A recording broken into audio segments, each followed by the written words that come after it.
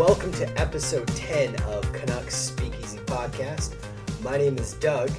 And I'm Pete, and how did we get to episode 10 already? I know, it's been a whirlwind 10 weeks, I guess. How's your week been looking?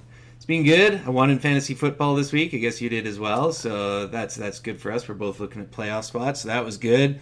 Eventful weekend of sports, really. I mean, man, this time of year, even today at work, had the Arsenal game going. They had the World Series coming up tomorrow, man. It's good.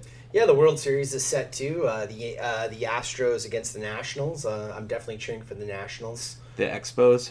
The Expos, yeah. The Washington Expos. Yeah, and you know what, as well as realizes, this is our 10th episode, as mentioned, and we have as many Canucks games to talk about in this last week for this episode as we did for the previous 9 episodes combined. Wow. Actual hockey games. Actual hockey, not preseason. Not preseason. Over our first 9 episodes, we had 4 games to talk about. This one we have 4 games to talk about. So, in the office, we always like to joke because Pete always likes to have fun with numbers. And as you can tell, he's definitely a numbers guy. He's done a couple of annual reports that he's titled "Fun with Numbers." Oh yeah, it's true. I like the numbers, and you'll probably hear me get into some of the numbers again on this episode. Before we get into the big club, though, I just wanted to also touch about the little club, the Comets. They're making quite the stir today. They're 5-0. For people who don't know, they're undefeated. They lead the league in goals, I believe, as well. Here's some more numbers coming out at you. And our boy, Nikolai Goldobin, Player of the Week. That's pretty intriguing. And not only that, but if you kind of also dig a little more into their roster, they're just killing it up front. And Boucher and Goldobin are they're in the top 3 in league scoring. And they also got Baertschi, Lind, McEwen, and Bailey, all averaging over a point a game. And then for some of the guys as well, a little further down, I know Francis Perron as well, 3 points in 3 games. Juolevi's looked good. What have you seen so far with the Comets, Doug? I mean, there's a lot to get excited about with the way they've been playing so far. Absolutely. Yeah, like you touched on it, the Comets have the most goals in the AHL so far with 29. And then the second closest team goal-wise is the Hershey Bears with 25. There's 3 undefeated teams. One of them does have an overtime loss with the Hartford Wolfpack. So the Comets have only played 5 games. They're 5-0. The Toronto Marlies have played 6 games. They're 6-0. Well, the Comets are looking great. I mean, as a Canucks fan, it's hard to not be a little bit, I shouldn't say a little bit, to be very optimistic about some of the young players down there and how they're producing. Goldobin, like you said, was named Player of the Week. Cole Lind is averaging over a point a game. There was an amazing highlight of Olli Juolevi. I believe it was a pass up to Reed Boucher where it looked like he was going to dump it in, and then it was like almost a slap pass from his own blue line to Reed Boucher as he was coming in the offensive blue line. I've really liked what I've seen so far from them. Obviously, it's hard to kind of watch full games, but from the highlights and all the great people out on Canucks Twitter that are able to kind of clip some of the highlights for the fans out there, there's a lot to be excited about the Comets right now. I think Cole Lind is one I've really been impressed with. This is a guy who I thought would take a step forward just with his development this year. He's got points in 4 of the 5 games he's played in this year. Gadjevich, his drafty buddy, is being a little bit slow. He's just got 1 point and only played in 3 games. I'm not exactly sure what that's about. I know there's a lot of weird roster juggling that you have to do with the Comets, as we've alluded to before, but it's a nice mix of vets and kids. I think, as much as we didn't necessarily want Baertschi going down, I think Goldobin we all knew would. I think having those guys down there has really kind of insulated some of these younger guys and really helped them out. Good to see Lucas Jasek having a good start as well. But Cole Lind and the way Olli Juolevi has played as well, the clips that I've seen of Juolevi, he's looked really strong out there, and that's really nice to see. Yeah, another guy who was the darling of training camp, Brogan Rafferty. He's looked really good out there as well. He's got 3 points in, I believe, 5 games as well, with 1 goal and 2 assists. I guess my other question, if we're going to stick on the topic with the Comets here, is when do you think a guy like Gaudette gets sent down? Yeah, that's something, I think we'll touch on that a little bit, but they got to make a decision right now what you do with Hockey God right now, because he's... it's not doing anyone any good for him to not be playing with the team. I think they wanted to bring him on the road trip, and then I think they're going to make a decision. I wouldn't be surprised if after the game against Detroit... Oh, and side note, we are recording this again for the second week in a row before the game against Detroit. We figure we got 4 games, and again, we can't really record and do a game at the same time. We're just not that swift of animals. But I think after this road trip, I think they probably wanted to bring him with them just to kind of see more what it's like with the big club. But I wouldn't be surprised if he's not in the plans when they come back home. I think he's got to go down to Utica. Yeah, I mean, they have to make a decision with him. And to me, like you said, it's not doing him or his development any favors by sitting in the press box. The other guy, obviously, you wonder what's going to happen if he's just going to keep sitting in the press box. Is Louis? Is he eventually going to get sent down? Yeah, I don't know. I think it's surprising to me in some senses that Louis has sat 7 games in a row now. I believe it is. Yeah, that's crazy. I mean, not a lot of people in the Canucks universe are complaining about it, but again, what's this doing? He's not playing anything. He's not driving up his market value. What is the plan with Louis here, and what is the plan with Gaudette? Well, and by sending him down to Utica, you do get cap relief. You get that $1 million cap relief by sending him down. That's a little bit. It helps, but Absolutely. Yeah, you're right. It certainly does. And whether he reports, then that's another thing. Does he actually report to the Comets? I don't know. Yeah, I don't know. It's interesting and knock on wood. I don't want to jinx this, but we've also on the blue line we've started the same 6 defensemen for all 8 games. That's a rarity for us to have the same blue line for 8 games in a row.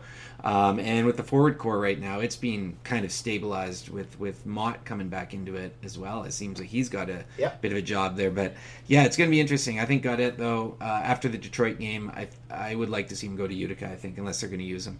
Yeah, I agree. The other thing you touched on about the D-core kind of not having any injuries or anything like that, there has been a lot of talk and a lot of scuttlebutt about the Canucks looking to potentially move Troy Stecher. What do you think of that? I'm hoping. I think it's internet rumors myself. I don't think there is truth to it. I would be surprised. The argument I think that can be made for moving Stecher is if you're not using him on your power play, which they aren't this year, and you're not using him on the penalty kill, which they could still this year, then maybe they're looking for someone who could do a bit more of that, maybe work the penalty kill more. But I really like Troy Stecher. I really like his game. I like what he brings to the team. He's a local boy. I think he has another level in his potential. I thought he made real good strides last year, and I'd like to see with a more solid blue line core this year what they could do. I think that he's obviously, in terms of trade bait with your current 6, he's probably the most appealing. I mean, you're not trading Hughes, obviously. But I don't think there's any reason to do it. I would personally not trade Troy Stecher. I'd keep him. I think he's a very useful defenseman, and I think he's got another level he can go to. Yeah, I mean, you brought up the penalty kill, and the penalty kill's been excellent! So I don't know if there's an issue, or I don't see a reason to want to mess with that. I mean, if the penalty kill has been as good as they've been playing, why would you want to kind of put Stecher out there? It seems unnecessary. I know with the rumors at the draft about the Canucks maybe acquiring Tyson Barrie, Stecher was the name associated with the Colorado Avalanche as the defenseman going back. So to me, like, it seems like they were already kind of potentially looking to move Stecher. I like him too. I think he's a great, bottom pairing defenseman, and he can easily jump up into your top 4. I would assume it could also be that they want to maybe get a look at Julevi sooner than we were all anticipating, or Brogan Rafferty for that matter. And depending on what you could get for Stecher, I mean, I don't think you're going to get a ton for him, but depending on what the return would be on a player like Stecher, I would be open to it. I mean, I'm open to, pretty much moving anyone, like you said, except for maybe a Quinn Hughes or Pettersson, depending on what the return is. I like the guy, though. I thought he's been a good soldier for us last year. When our defense was absolutely abysmal, he definitely stepped up and proved, at least in my opinion, to the coaching staff, that he can play big minutes, and he can play anywhere between 20 to 25 minutes a game when he's called upon. But yeah, it is interesting. I know his ice time's down a little bit, but I'm not too worried about it as far as people speculating, this must mean that, the Canucks are looking to move him. To me, you want to build a player's value up, so you'd want to play him more.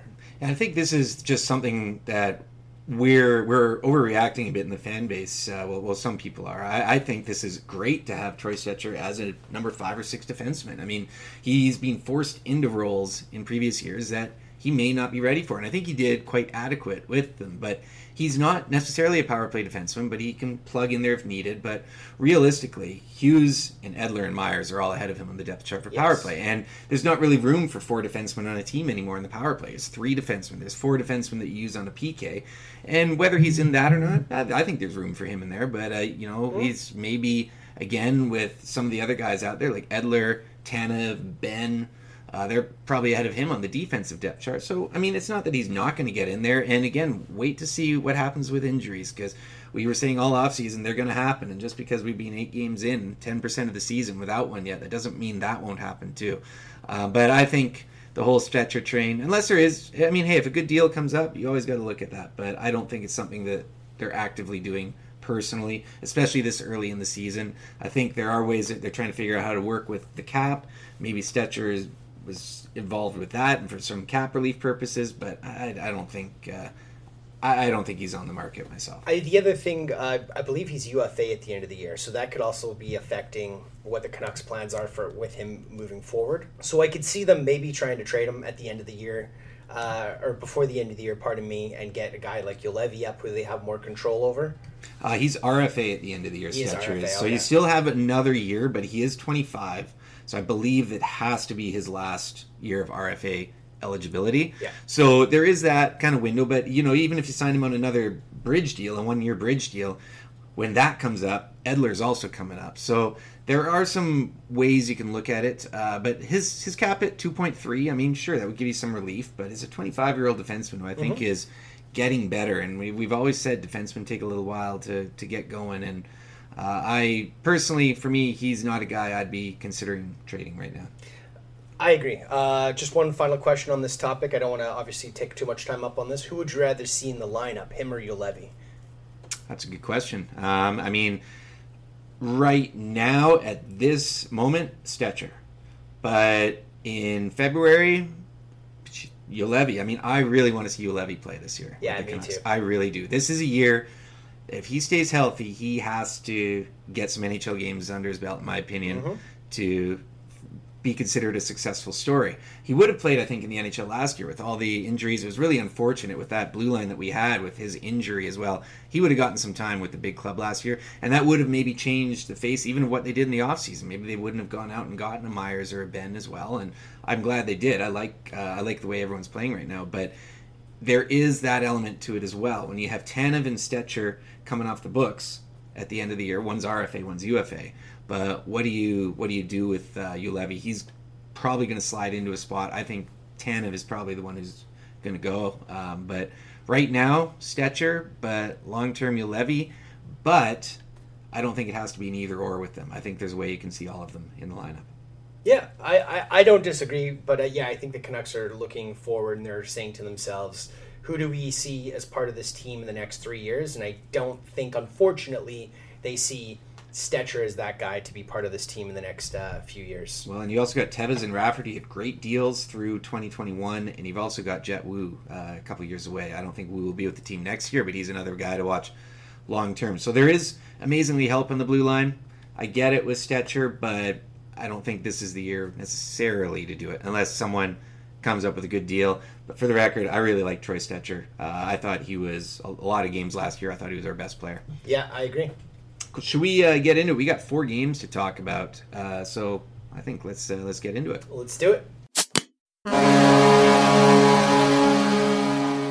So with this abundance of games over the last week, I think the best way to kind of do this is go through game by game, kind of talk about what we liked, what we didn't, and just kind of give our takes. So we have 4 games. That's an overload for me. You're not going to make me talk about the Jersey game, are you? I don't remember this game that you speak of. What's a Jersey game? So let's go way back again to the team that we're playing again tomorrow, and focus on the Detroit game, because that was a good one. What do you remember? What are your initial thoughts of that? I'll lead it off by saying that when Demko allowed that early goal 30 seconds in, I thought that was about the worst case scenario that could happen to him. I was just like, oh geez, 30 seconds in, first shot, we let their best player come in one-on-one on him, scores a goal, and I was like, oh man, this is not what Demko needed. But man, he sure redeemed everything there, and that wasn't even his fault, really. That goal, that was a terrible turnover. No, I agree. It wasn't the start you want to have, especially on the road, and especially for it being Demko's first game. But he didn't let that goal get to him. He was a professional. He rebounded well, and the team in front of him started to play better. And obviously, we were rewarded. They ended the first period tied 1-1, which was nice. And then the second period, the team really took over. Special teams especially seemed to kind of be the Canucks' strong suit for this game. Well, that was the game as well where the top line really put on a show. I think Pettersson had 3 points. I think Besser had 3 points that game too. Yeah, Besser had 3 assists, and Pettersson had a goal and 2 assists. Yeah, so that was it was a nice one to see. It was just a great shifting of the tide there.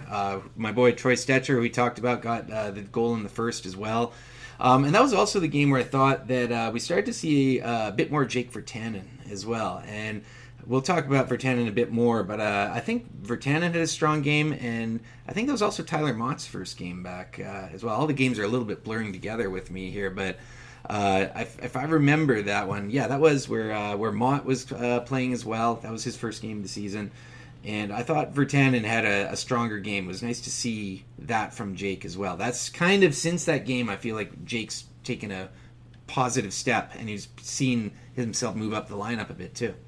Yeah, I mean, Jake looked like he had about a minute of power play time.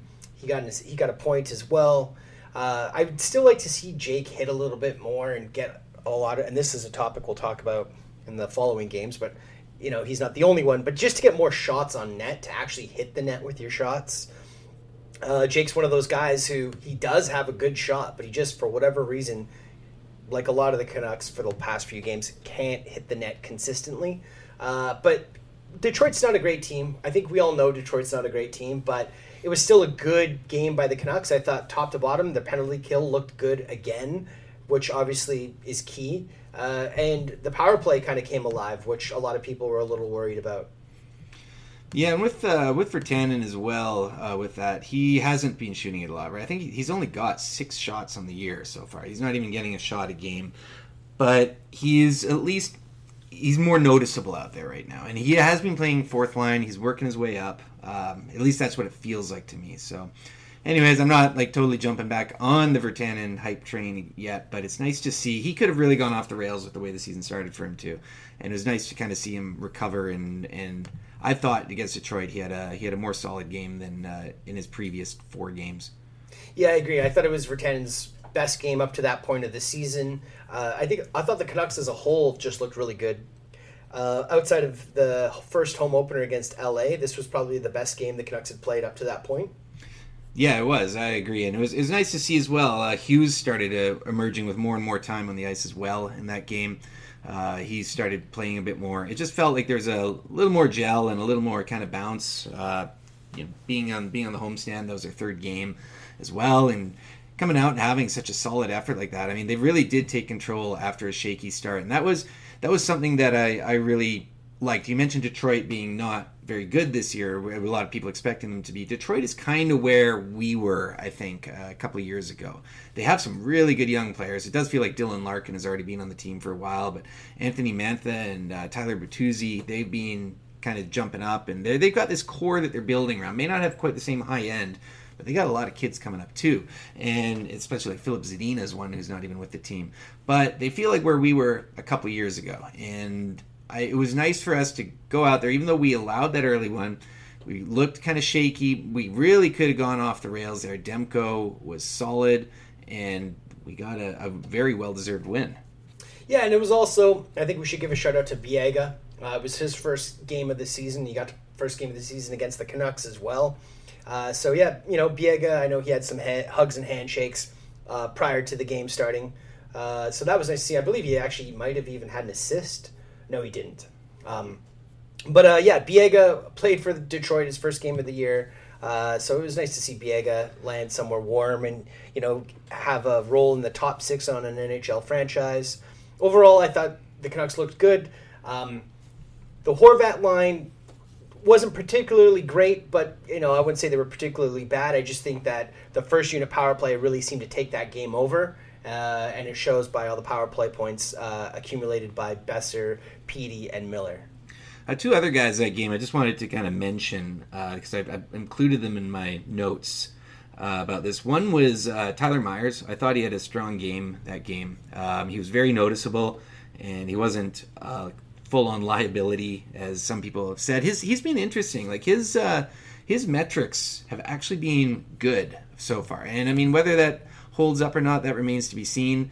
But he's actually been a little bit better, I think, than a lot of Vancouver fans are really kind of banking on there. So I thought Tyler Myers, he had a strong game.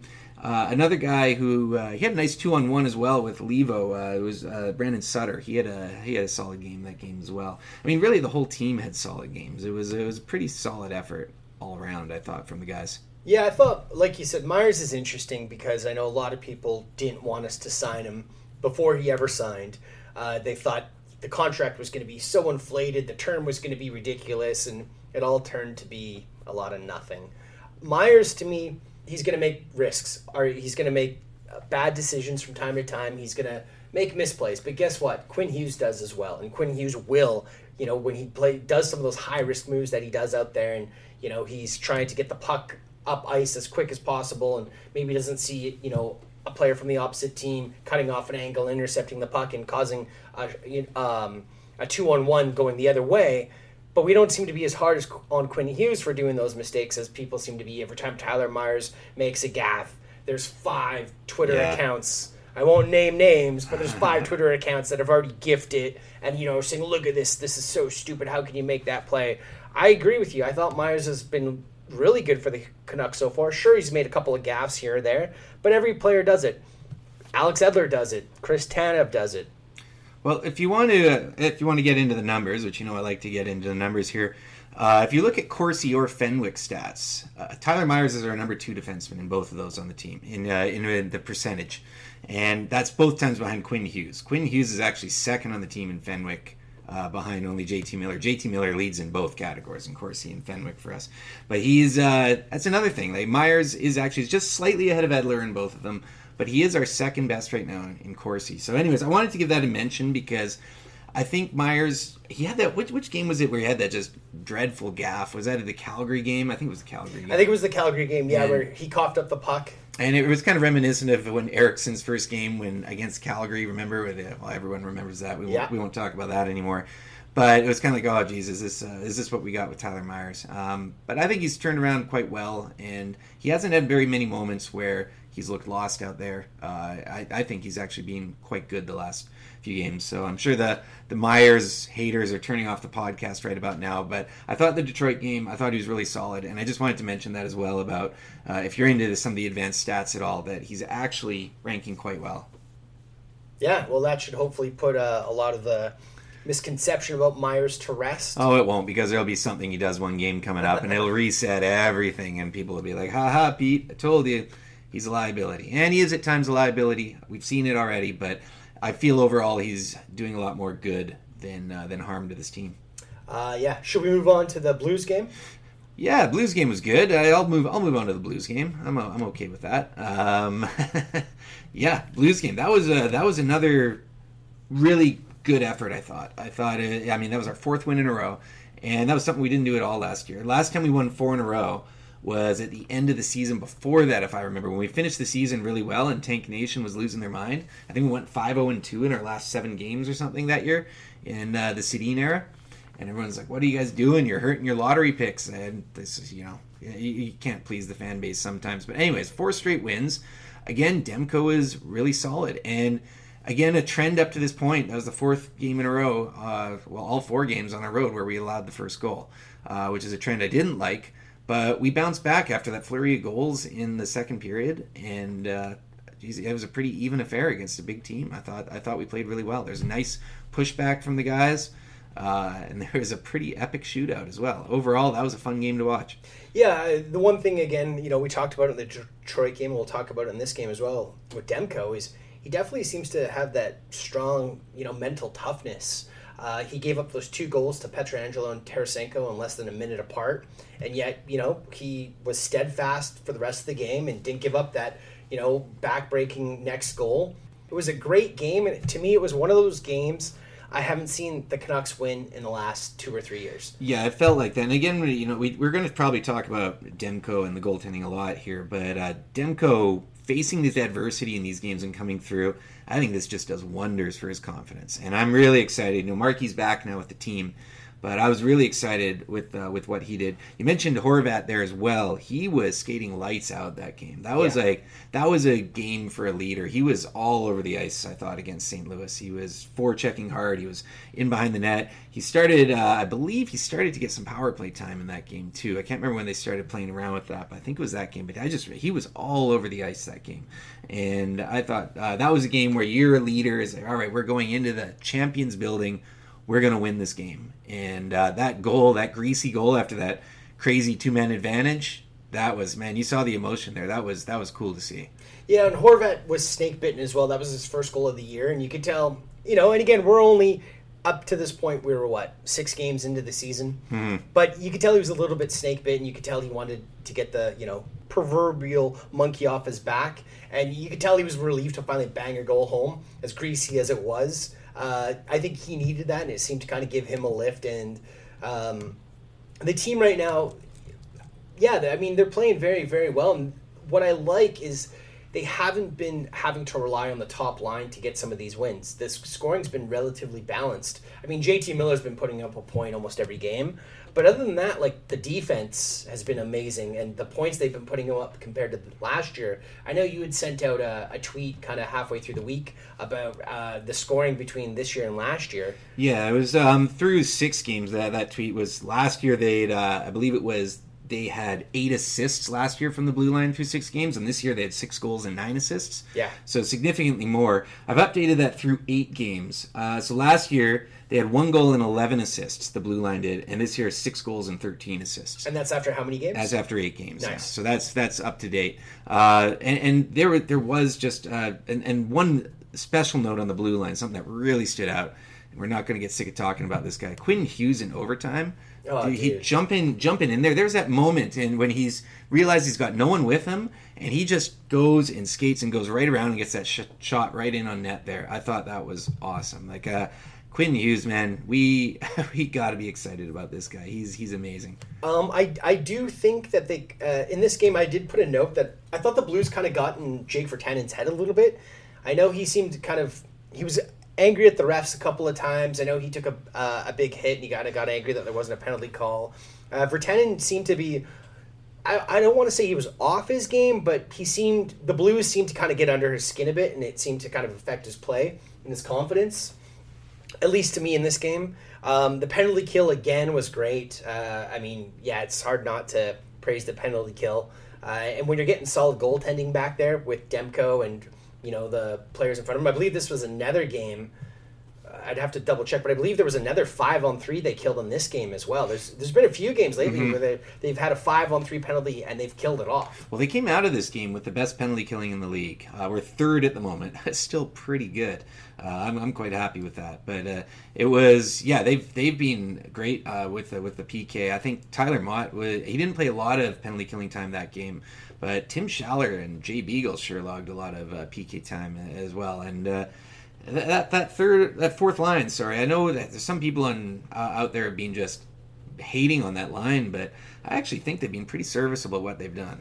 Absolutely. I mean, since Mott has come into the lineup, it seems to have energized that fourth line, and they just seem to have. I don't know. They seem almost to play. I know Mott is a fast skater already, but all of them, Beagle and Schaller, both seem just so much faster on the puck, and Schaller's been physical as well, which you never really saw that from him last year. And I think that's kind of one of the things that we were missing from his game last year was the fact that he can be a physical player. And I should actually have a side. And this is probably the wrong game for me to talk about the fourth line because they had moments this game, but Jay Beagle was actually on the ice for all 3 St. Louis goals, and Tim Schaller was on the ice for 2 of them. So it wasn't necessarily that game their best game, but they have, I think, overall being quite useful. I'm also shocked that Tim Schaller has played all 8 games. And I know this is something that we talked about before, is he has played a full 82-game season with the Bruins. He has put up 20-plus points. He's had double-digit goals. And I don't ever think we really knew what we were getting with Tim Schaller. I don't think he's a game changer, but I think he's been a pretty good soldier in the bottom 6 role, well, certainly in the fourth line role. And I think he's been better than a lot of us thought, at least. I think we could say that. He's been useful. And I know, again, I've got some Canucks threads out there. Some of my buddies are just like, no, like, you can't be hyping on Tim Schaller. And I'm like, look, I'm not hyping on him, but he's been useful. I'd rather see Gaudette playing, but I understand right now it's hard because I think Brandon Sutter has also exceeded his expectations for what we're getting out of him. And it's Gaudette, I don't really know if he's going to fill in the same way that what you're getting with Tim Schaller. Yeah, I think the other thing too, and I didn't really take this into account last year, but Schaller was coming off a very significant surgery, heading into the offseason. And then, the Canucks backed the Brinks truck up and dumped a bunch of money in his front yard. And obviously he put on the jersey and showed up to camp. So I don't think he was physically ready or prepared for last year. And he definitely didn't seem to... He seemed off. He didn't seem like he was the same kind of, hard to play against, gritty fourth liner that we'd seen in Boston. And I think a lot of it had to do with the lack of off-ice training he was able to get in for that summer because of it. Green seems to trust him. Green wants to put him out there. I mean, outside of Jay Beagle, he had the second most penalty killing minutes with 3 minutes and 15 seconds on the PK. For forwards, that is. Obviously, the defenseman would have had a little bit longer time out there. And yeah, he hasn't hurt the Canucks. He was a -2 for that game. Plus minus is kind of a stupid stat in today's NHL anyways. But yeah, I'm with you. Like, it's hard. I want Gaudette in the lineup and I want him playing. But who do you take out? Like, Mott definitely deserves to be in the lineup. Mott's been great. I really like Tyler Mott. The guy was a workhorse last year, and I really like what he's brought in. And this is nice things to have when Antoine Roussel comes back as well. And there's a lot of things that make this team quite compelling. With Ferland also scored his first goal this game. Yeah, we talked about Bo scoring, but Ferland did too. But geez, once Ferland gets it back, and once Roussel is back, that's a really interesting kind of team if they keep playing this well. And Brandon Sutter, again, he's another guy who's impressed me. He's got 5 points through 8 games right now. He's been a lot better. And I always talk about him being the Cy Young player. He's got 2 goals, 3 assists. He's doing it the other way. And I mentioned how he had that nice play with Levo before as well. He seems to be seeing the ice a lot better, and he does seem to be really well liked by the team. You've seen the video he did on the airplane? Oh, I loved it. I thought it was hilarious. That was great, and you could kind of see it then. It's like starting to make a lot more sense. It's like, as you know, I said I didn't want Sutter on the team to start the year. He's winning me over with the way he's playing, and you can really see now a lot more what the team sees in him and what Coach Green sees in him as well. Well, and I've heard interviews from players in the past say that the funniest guy on the team is Sutter. He's the funniest guy on the team. And he makes everyone laugh, and he kind of keeps everybody in check. And you're starting to see that. And obviously, as fans, we care about how you produce on the ice, not who you are off the ice, as far as like in the dressing room. Oh, this is a character. We hear that cliche all the time. He's a character guy for the dressing room, yada, yada, yada. But if Sutter can produce on the ice and still be that guy that a lot of the younger players seem to look up to, and kind of, he's not Mr. Serious. He can joke and he can be funny. I think that's good for the locker room. That's healthy for your team to, have guys that can kind of, lessen the tension, mood in the dressing room from time to time. Yeah, definitely. It's early. It's only, like I said, 10% of the season, though. A good sample size out of Sutter. I think Ferland, like I said, got that goal. It's going to be nice to see him kind of get it going a bit more. One other thing, just a bit of a negative from that game, and we've seen this a bit lately. The power play, I thought, was really sloppy that game. And we got that goal, the Horvat goal, banging in at the end. But and again, we could come back to the Edler and the Hughes and whatnot. We're starting to see Hughes more and more, and they've changed a bit of the look. But really sloppy power play that game. Just couldn't quite get it going. Yeah, and here's the thing is, like, I understand why people want Hughes on the top unit power play. I mean, he's so dynamic. But if you look at the previous game, the Red Wings game, we scored 3 power play goals from the top power play unit in that game. So the power play was clicking that game, and for whatever reason, this game, it just wasn't. I thought this game and the next game we're going to talk about, for whatever reason, they just could. The top players, Besser and Petey, they couldn't hit the net. They're getting all these one-timer opportunities on either of their off wings, and they're just not hitting the net. And that was what was really frustrating for me. And there was other guys, too, that were coming in. I mean, I love Quinn Hughes. He's been amazing, but he's got a little bit of Yuri Slager in him, where he's got this amazing shot, but more often than net, it's about 5 feet off the ice and wide. Speaking of Yuri Slager, I still remember this draft very well because of the Score hockey card set. The Canucks drafted 2 players ahead of Slager that year. So Slager, I think, was 23rd overall. He's the second player to go in the second round. And they drafted 2 players ahead of him. Do you remember who they were? Peter Nedved? Yeah, that was Nedved, second overall. And was it Antosky? Yeah, it was Sean Antosky. Yeah, nice. Nicely done. But that's the draft I always look at. I'm like, fuck, if we played it right, we could have drafted Yager and Brodeur. Yeah. But Scott Stevens, I think, was in that draft as well. No, Stevens was quite a bit earlier. Was he earlier? Yeah, okay. Stevens is that's quite a bit before that. No, but there was Darian Hatcher was in that draft. There was Niedermeyer? Keith Kachuk. No, Niedermeyer wasn't. Kachuk was in there. There was Keith Primo was in that draft. Mayday. It was a good draft here, that one. But that was a fun Yuri Slager thing right there. Well, speaking of sloppiness, I guess we kind of have to talk about the next game then. Do we have to? We don't have to spend long on it. I don't think people listening want to hear us talk about it, but we kind of have to. We got to take. This is the only loss in the last 6 games we had, and it was a snooze fest. And I had even tweeted the day before. I'm like, this is the kind of game that traditionally the Canucks get trapped in. Afternoon, early start as well in the East Coast against a team that needs wins and theoretically you should be able to beat. And of course, we just come out and lay an absolute egg. Yeah, this game was hard to watch. I found like the Canucks weren't able to do anything. I found like offensively they couldn't hit the net. 0 for 7 on the power play. I didn't find any of their chances dangerous at all. There's not one highlight from this game on the offensive side of things I remember the Canucks being anywhere close to scoring. I like Josh Levo's game, but he literally put up zeros across the boards this game. No shots, no hits, no blocks, no giveaways, no takeaways. Literally zeros across the board. Redeemed himself next game, but we'll worry about that. Yes. You know, I always stick up for Levo. One thing that Jersey did, and this is something, and the Canucks went 0 for 7 after going 0 for 5 against St. Louis. Jersey was super aggressive on the penalty kill. They were rushing everyone. And the Canucks, maybe they scouted and they said, hey, this Canucks power play isn't firing, so rush the shooters. And there was no passive box playing there. They were rushing everyone, and the Canucks just didn't know what to do with it. Again, it's early in their power play, still trying to find it, but that's when they really started playing around. We saw a lot more of Hughes on the power play that game. But Jersey was aggressive on the PK. And then on the flip side with our PK, the Canucks were letting guys stand right in front of Demko. And Demko was great this game, and he only allowed the 1 goal.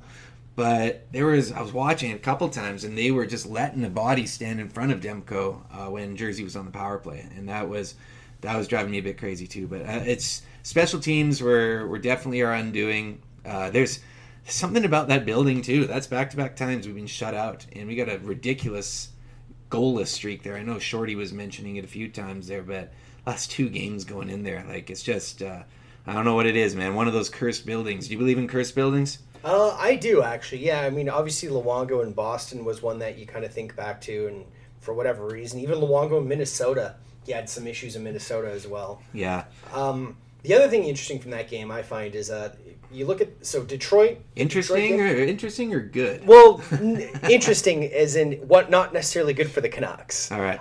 So the Detroit game, both teams had 15 block shots. St. Louis, both teams had 11 block shots. The Jersey game, the Canucks had 12 block shots. The Devils blocked 23 shots. They were getting in front of everything. And like you said, they were being so aggressive on the penalty kill. They were going right up to the shooter, not giving him any lanes to pass the puck. And any of the shots they were being able to take, the defender's so big because he's so close to you. It's hitting a piece of his equipment or it's hitting his stick and going wide. And it was noticeable, too. We actually outshot the Devils that game. Just barely, but we did. And we out-face-off them. We out-controlled some elements of play when you look at it. But it just didn't feel like anything was happening. And that, again, I give Jersey a lot of credit for that. Maybe the Jersey just had one of those games. Maybe Jack playing against his brother. The team was fired up. I don't know, but it was frustrating. You even saw it with Sutter. He dropped the gloves, which was, again, good to see. The Canucks were frustrated out there. Wasn't a lot to like, except I'll say Demko. He played well again. I'll give Demko that. And again, I did like seeing Sutter drop the gloves. But it was just, man, that was one of those ones, you get up, it's Saturday morning, it's rainy, you're like, oh, sweet, the Canucks are on 10 a.m. Like, what is this world we're living in? And they just go out there and lay that, and you're like, ah, shit, it's 12:30 now, and I guess I got to get on with my day after watching that snooze fest. Yeah, congratulations to Jack Hughes, by the way, for getting his first career goal against the Canucks. Luckily, we only have to play this guy twice a year, because there's been so many of these Canuck killers over the years. I always think back to a guy like Alex Tanguay, for whatever reason. Milan Hajduk, another former Colorado Avalanche. For whatever reason, these guys would just always put up numbers against the Canucks. Yeah, you could tell, like you said, with Sutter dropping the gloves, it got a little bit chippy near the end there, and I think a lot of it was just how frustrated the Canucks were. The Devils played a great, solid game, and they were getting in front of all the shooting lanes, and the Canucks didn't really have much. And when your power play goes 0 for 7, obviously, and look, sometimes those aren't full power plays. A power play can be cut short because you take a penalty, and now you've only had a 30-second power play, but it still counts as a full power play. But when your power play goes 0 for 7, there's going to be some frustration going on. And I give full credit to Green. They made the necessary changes the next game against the Rangers, and they swapped some things around, and the power play looked much better. Roger Nielsen, for years, was a big proponent of changing the way that the power play stat was figured out because of that, is making it a goals for time on the power play and creating a metric to make that work. And I fully agree with that, because the difference between a 3-second power, you win the face-off, you take a slash, boom, that's a 3-second power play. It goes in the books, it's 3 seconds of power play time. Yeah. Or you see these overlying ones where a guy comes out of the box, you got like 20 seconds, and that counts as a power play. I really think the way the league figures out the power play and the penalty killing, I think it's a skewed stat. If someone has a lot more time on their hands, I bet they could go through and re-rank the league power plays based on actual goals for time on the power play, doing as well for man advantage and two-man advantage. I think that'd be really interesting. Maybe it's out there and I just got to dig it out a bit more, but yeah, the way that you can kind of get those skewed power plays. And that game had a lot of overlapping penalties in there as well. It got pretty chippy as the game went on, but yeah, we've found some things to talk about with that game, eh? So Gary Bettman, Bill Daly, if you're listening, my co-host Pete Edwards here just had an amazing idea on how we should be tracking power play time. It was Roger Nielsen's. I'll just take it from him. But I don't know. I don't think Bettman and Daly are listening. They probably should, though. Should we go on to the Rangers game? Yeah, Rangers was an interesting one. We kind of saw the best and the worst of the team, I thought, with the Rangers. Starting in goal again, Markey back. Didn't look like he missed a beat. And I thought Markey was great. It was nice to see him coming back. Good hot start, and then held on for dear life, right? Yeah, and again, I think I mentioned this when we were talking about the Blues game, but this was another game that I don't remember the Canucks would have won the last 2 or 3 years. They would have definitely given up that tying goal and then probably would have lost it in overtime or a shootout. And as bad as we looked in the third period, I mean, I think it was a stretch of 8 solid minutes where there was no whistle, and the Rangers had us hemmed in our own end. Yeah, it was ugly, man. It was, but again, you're right though. In the past years, those would have been games that we lost. That game combined for 83 shots. I don't know how much you guys pay attention out there to shots in a game, but for both teams to hit 40 plus shots, that is pretty rare. And again, you go back to your blocks that you're looking at as well. The blocks were pretty close in that game, 14-13. But again, that 83 shots in one game, that was a good game for the Swedish goalies. Absolutely. And, Markstrom coming back after his personal issues for whatever it was, he looked very solid.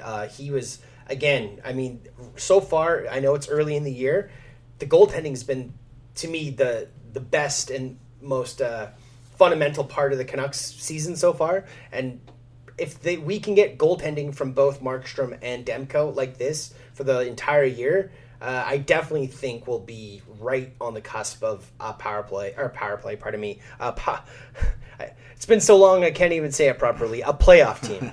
I think, going into the year, I thought that goaltending was one of the few points where I felt really confident with the Canucks. I thought the Canucks goaltending was going to be good. I wasn't too worried about that. I thought the blue line was much improved, but had some question marks.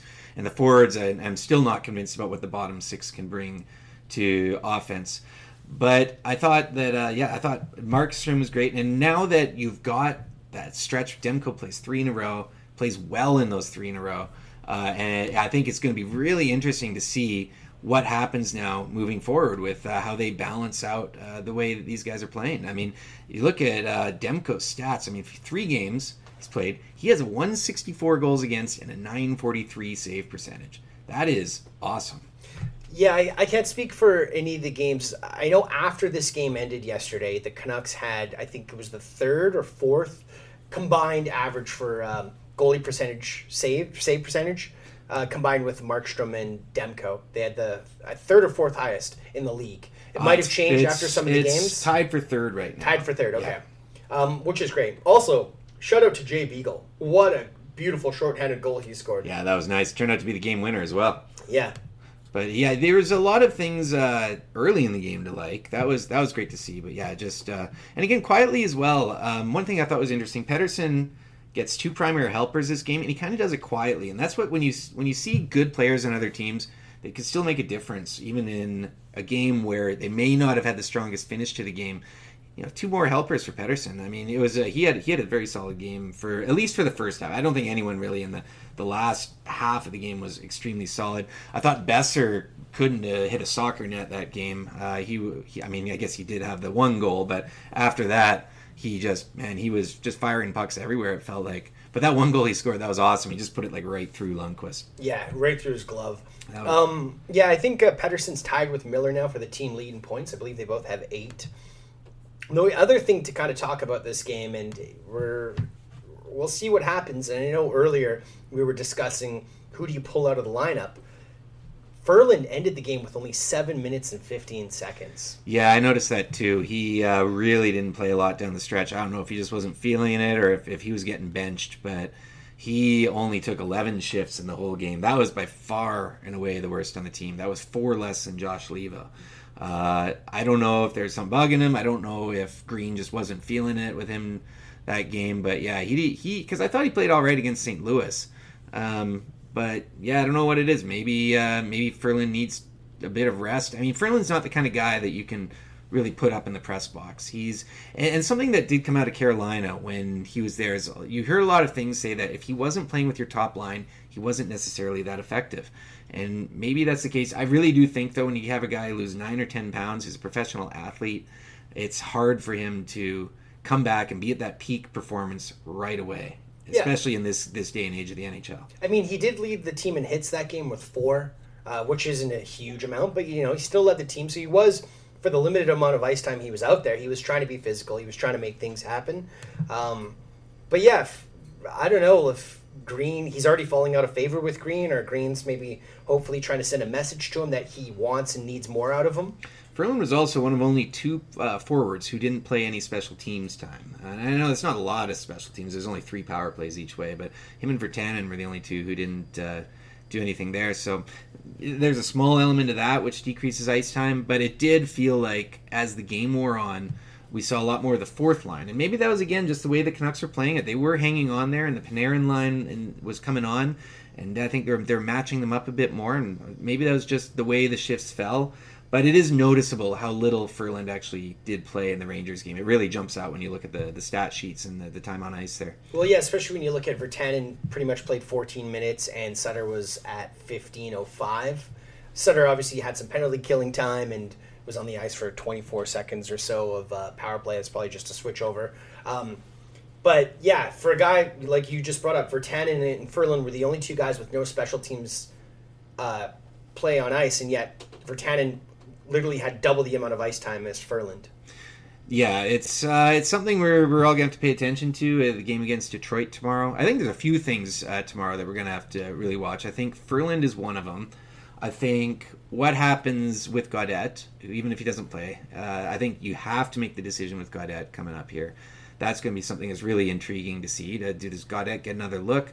And also this 4th line, does this 4th line still stay together? For me, Tyler Mott and Jay Beagle right now, they're kind of locked in there, and I know there's some people probably disagree with me there.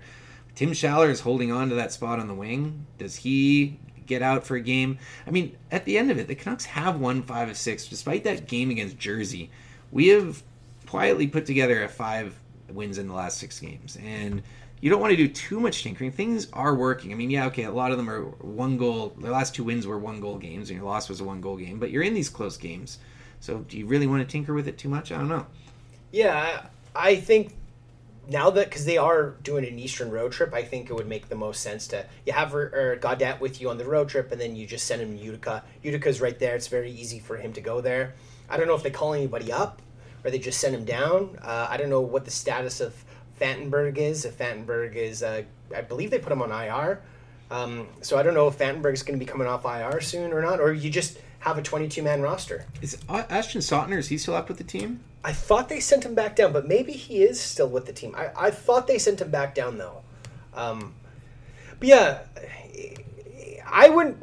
Again, I agree with you. The Jersey game, I don't think the bottom 6 were the reasons why we lost that game. The top 6, for whatever reason, they couldn't hit the broadside of a barn. Nobody could get a shot on net. Obviously, the Devils were getting in front of all the pucks. They were blocking everybody. Shots from actually getting to the net. And I wouldn't touch the bottom 6. Right now, the penalty kill is great, and your main 2 penalty killers have been Beagle and Schaller. Mm-hmm. So I would leave it as Mott. Is. And Mott, you're right. But even before Mott got back into the lineup, it was Beagle, Schaller, Sutter, Pearson, pardon me, not Levo. Sautner is still up with the club, and Fantenberg is on IR, just to clarify that. So if you were to move a guy like Gaudette, you're right, is there a point? The only reason you would be calling someone up is if you're so sure that the guy you're calling up is going to jump ahead of Louis Eriksson to play on the team. That's the only reason why. You can give yourself some cap relief by having a guy down and not having the full amount of guys on the roster, or you bring up another defenseman, but that would mean you then more than likely send Sautner back down too. So yeah, I don't know. Right now it just doesn't feel like there's a lot of ways that Gaudette or Eriksson are going to wiggle back into the lineup. Do you bring up Sven Baertschi? Well, here's the one thing I did like that Green did the last game. And we only saw a glimpse of it. I think he only started halfway through the game. Is he actually put Virtanen on the second line? Yeah, I noticed that too. With Bo and Pearson. That was my first note on the game, and I haven't even touched on it, was that Virtanen moves up in the lineup, and I thought that was really interesting. Yeah, and I would like to see a little bit more of that. I don't know if he'll start Virtanen on the second line. Again, I feel like literally a broken record. I've been very hard on Virtanen. I'm disappointed in Virtanen as a player. I don't think he takes his career seriously. I was annoyed about how he came into training camp out of shape. But I'm going to throw the guy a bone. He hasn't been given top 6 minutes on this team, really. He hasn't been given a chance to be on any of the power play. And whether or not you think he's actually an offensive player or not, you got to give this guy a chance. If you're giving guys like Levo, who, again, has been good when he's been given those minutes, guys like Ferland, who does have a bit more of a track record than Virtanen, top 6 minutes. Why isn't Virtanen getting top 6 minutes? And I'm not even going to get into the Lyndon Vey era when guys like him and Chaput were playing ahead of Virtanen. So for me, I like that. I'd like to see Green start the next game with Virtanen on the second line and see how that develops and see if him, Pearson, and Bo can have a little bit of chemistry together. Yeah, I think the whole approach with Virtanen has been like, you've got to earn everything this year, and I think that's good. Maybe that's jogged him. I thought it was his best game against the Rangers. I thought he was quite noticeable, and that was also with more ice time to go with it. And also, just quick flashback to Josh Levo. How sick was that shootout goal against St. Louis? Yeah, it was great. That was awesome. But yeah, I'd like to see where Virtanen starts. I'd like to see where he fits in here. I think tomorrow's game against Detroit is going to be a really interesting one to kind of see what the next steps are for this roster. By then, you've got to get 9 games under your belt. Where are guys going to go if Gaudette's not going to play? He goes down. Maybe something comes clear with Eriksson. Maybe we see a guy like Baertschi or Goldobin called up. I don't think we'll see Goldobin called up, though. No, I don't think Goldobin is going to be back with the Canucks. I think, honestly, it's probably good that he's tearing it up in the AHL because maybe that brings up his trade value a bit. Yeah, for sure. I think it's definitely a possibility. Who knows? Maybe he just does play well enough to earn his way back. But I think a lot of things are going to become, maybe more clear. I don't know. There's still question marks, but overall, this last week, 3-1, that's a positive week. I'll take that any day. Yeah. So, is there anything else you want to touch on with these games? No, I think overall there's some definite surprises, and I've been enjoying it. I'm excited. Early start tomorrow. Early-ish. Just finish work and go home and watch the Detroit game again, and be curious to see how they play that one, because they didn't end strong against the Rangers. They didn't have the greatest game against the Devils. Last game of the road trip. You want to stamp this one in. And a team that you already handled, that Detroit's going to be playing a lot more fired up at home. They wouldn't have liked what happened against the Canucks. And then we also, coming later in the week, we have the champs from 2 years ago, the Capitals, coming into town. So I think it's a really big week with the Canucks. I think these next two games are going to continue to tell what we've seen. I've been impressed with what we've seen after that Alberta road trip. I'm really curious to see how they handle these next two. Yeah, I agree. I'm really looking forward to the Washington game. Not that I'm trying to look ahead past Detroit, but I think that'll be a really good test for the Canucks. Washington's playing amazing at the moment. Your boy John Carlson's been unbelievable. Yeah, he was the guy. I had him ranked as one of the top 3 defensemen for fantasy this year. I grabbed him in my hockey pool, and he's definitely outperforming what even I thought he would. So I hope he continues that, but not on Friday. All right. Well, that pretty much does it for this segment. Let's go to the free pour. Time for a nice little scotch on this rainy day. Man, yesterday with the rain doing this, it was so nice just to hang out and watch sports all day. That was great. Yeah, I had a couple drams of scotch while watching the football yesterday, and the Canucks actually. What are we drinking today, Pete? Well, there we go. Flashback to our first episode. It's our 10th milestone. We're going back to the Lagavulin 16. Nice. So there you go. Wee dram for yourself. Definitely a crowd pleaser and one of my favorites as well. Yeah, something a little smoky on a day like today. And today, I guess I'll go first here. Today's also election day, and I've traveled a lot. I've traveled to a lot of different places that have elections and don't have elections, and I just wanted to kind of give my thoughts about it. I think it's something that we kind of take for granted. I think it's really important to vote. I think it's something that most people really just don't realize how lucky we are to be able to do it. And so I just hope a lot of you out there voted. Even if you don't want to vote, I think it's good just to go and put your name down and be a part of it. It's something, years ago I was in Indonesia for one of their first kind of free elections in 30 years, and people were getting their fingers stamped when they voted, and they were so proud, and they were going around showing their thumbs. They had over 99% voter turnout in that election. I thought that was amazing. So anyways, I hope everyone voted, whoever you voted for. And yeah, that's what I got. Doug, what do you got? Yeah, I mean, for me, it's definitely not as serious as, people going out and letting their voices be heard on Election Day. But one thing that there have been people clamoring for a vote or a petition about, and it's literally driving me nuts, is the goal song for the Canucks. I am sorry, people. I hate to break it to you, but Green Day has not been a relevant band for nearly 2 decades now. Holiday is a trash song. It always was, and it always will be, and it shouldn't be the goal song, and I'm glad we've changed it to Ain't Talking About Love by Van Halen. But let's say you don't like that song. I get it. Van Halen, not your cup of tea. I have a suggestion. So I'm not someone who's just here to burn down people's hopes and dreams and their nostalgia towards this band they grew up loving. I'm here to give you a suggestion to broaden your horizon when it comes to music. I suggest a band from Vancouver named the Japandroids and their song Fire's Highway from their album Celebration Rock. Check it out. I say the 104-minute mark of the song, Fire's Highway. Amazing song, amazing local band. They actually were the come out song at one point as well, one of their songs a few years ago. New team, new songs. I agree, man. No more U2, no more Green Day. Thank you. And yes, get out and vote. Well, that wraps up episode 10 of Canucks Speakeasy Podcast. As always, thanks again for listening. We appreciate all you guys out there taking the time. You can find us at Canucks Speakeasy Podcast on Stitcher, Apple Music. Anywhere else. Spotify. That's the one I was trying to say. Yeah, you can find us on Twitter as well. That's at Canucks Speak. I'm at Pete_Gas. And I'm at Doug Venn. That's VENN.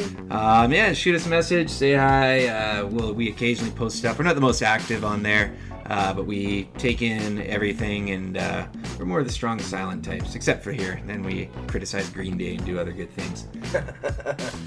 And if anyone's going to the Washington game, shoot me a message. I'll be there. Unfortunately, with a Caps fan, but he's an alright guy, I guess. And until next week, take care. Go Canucks. Go Canucks.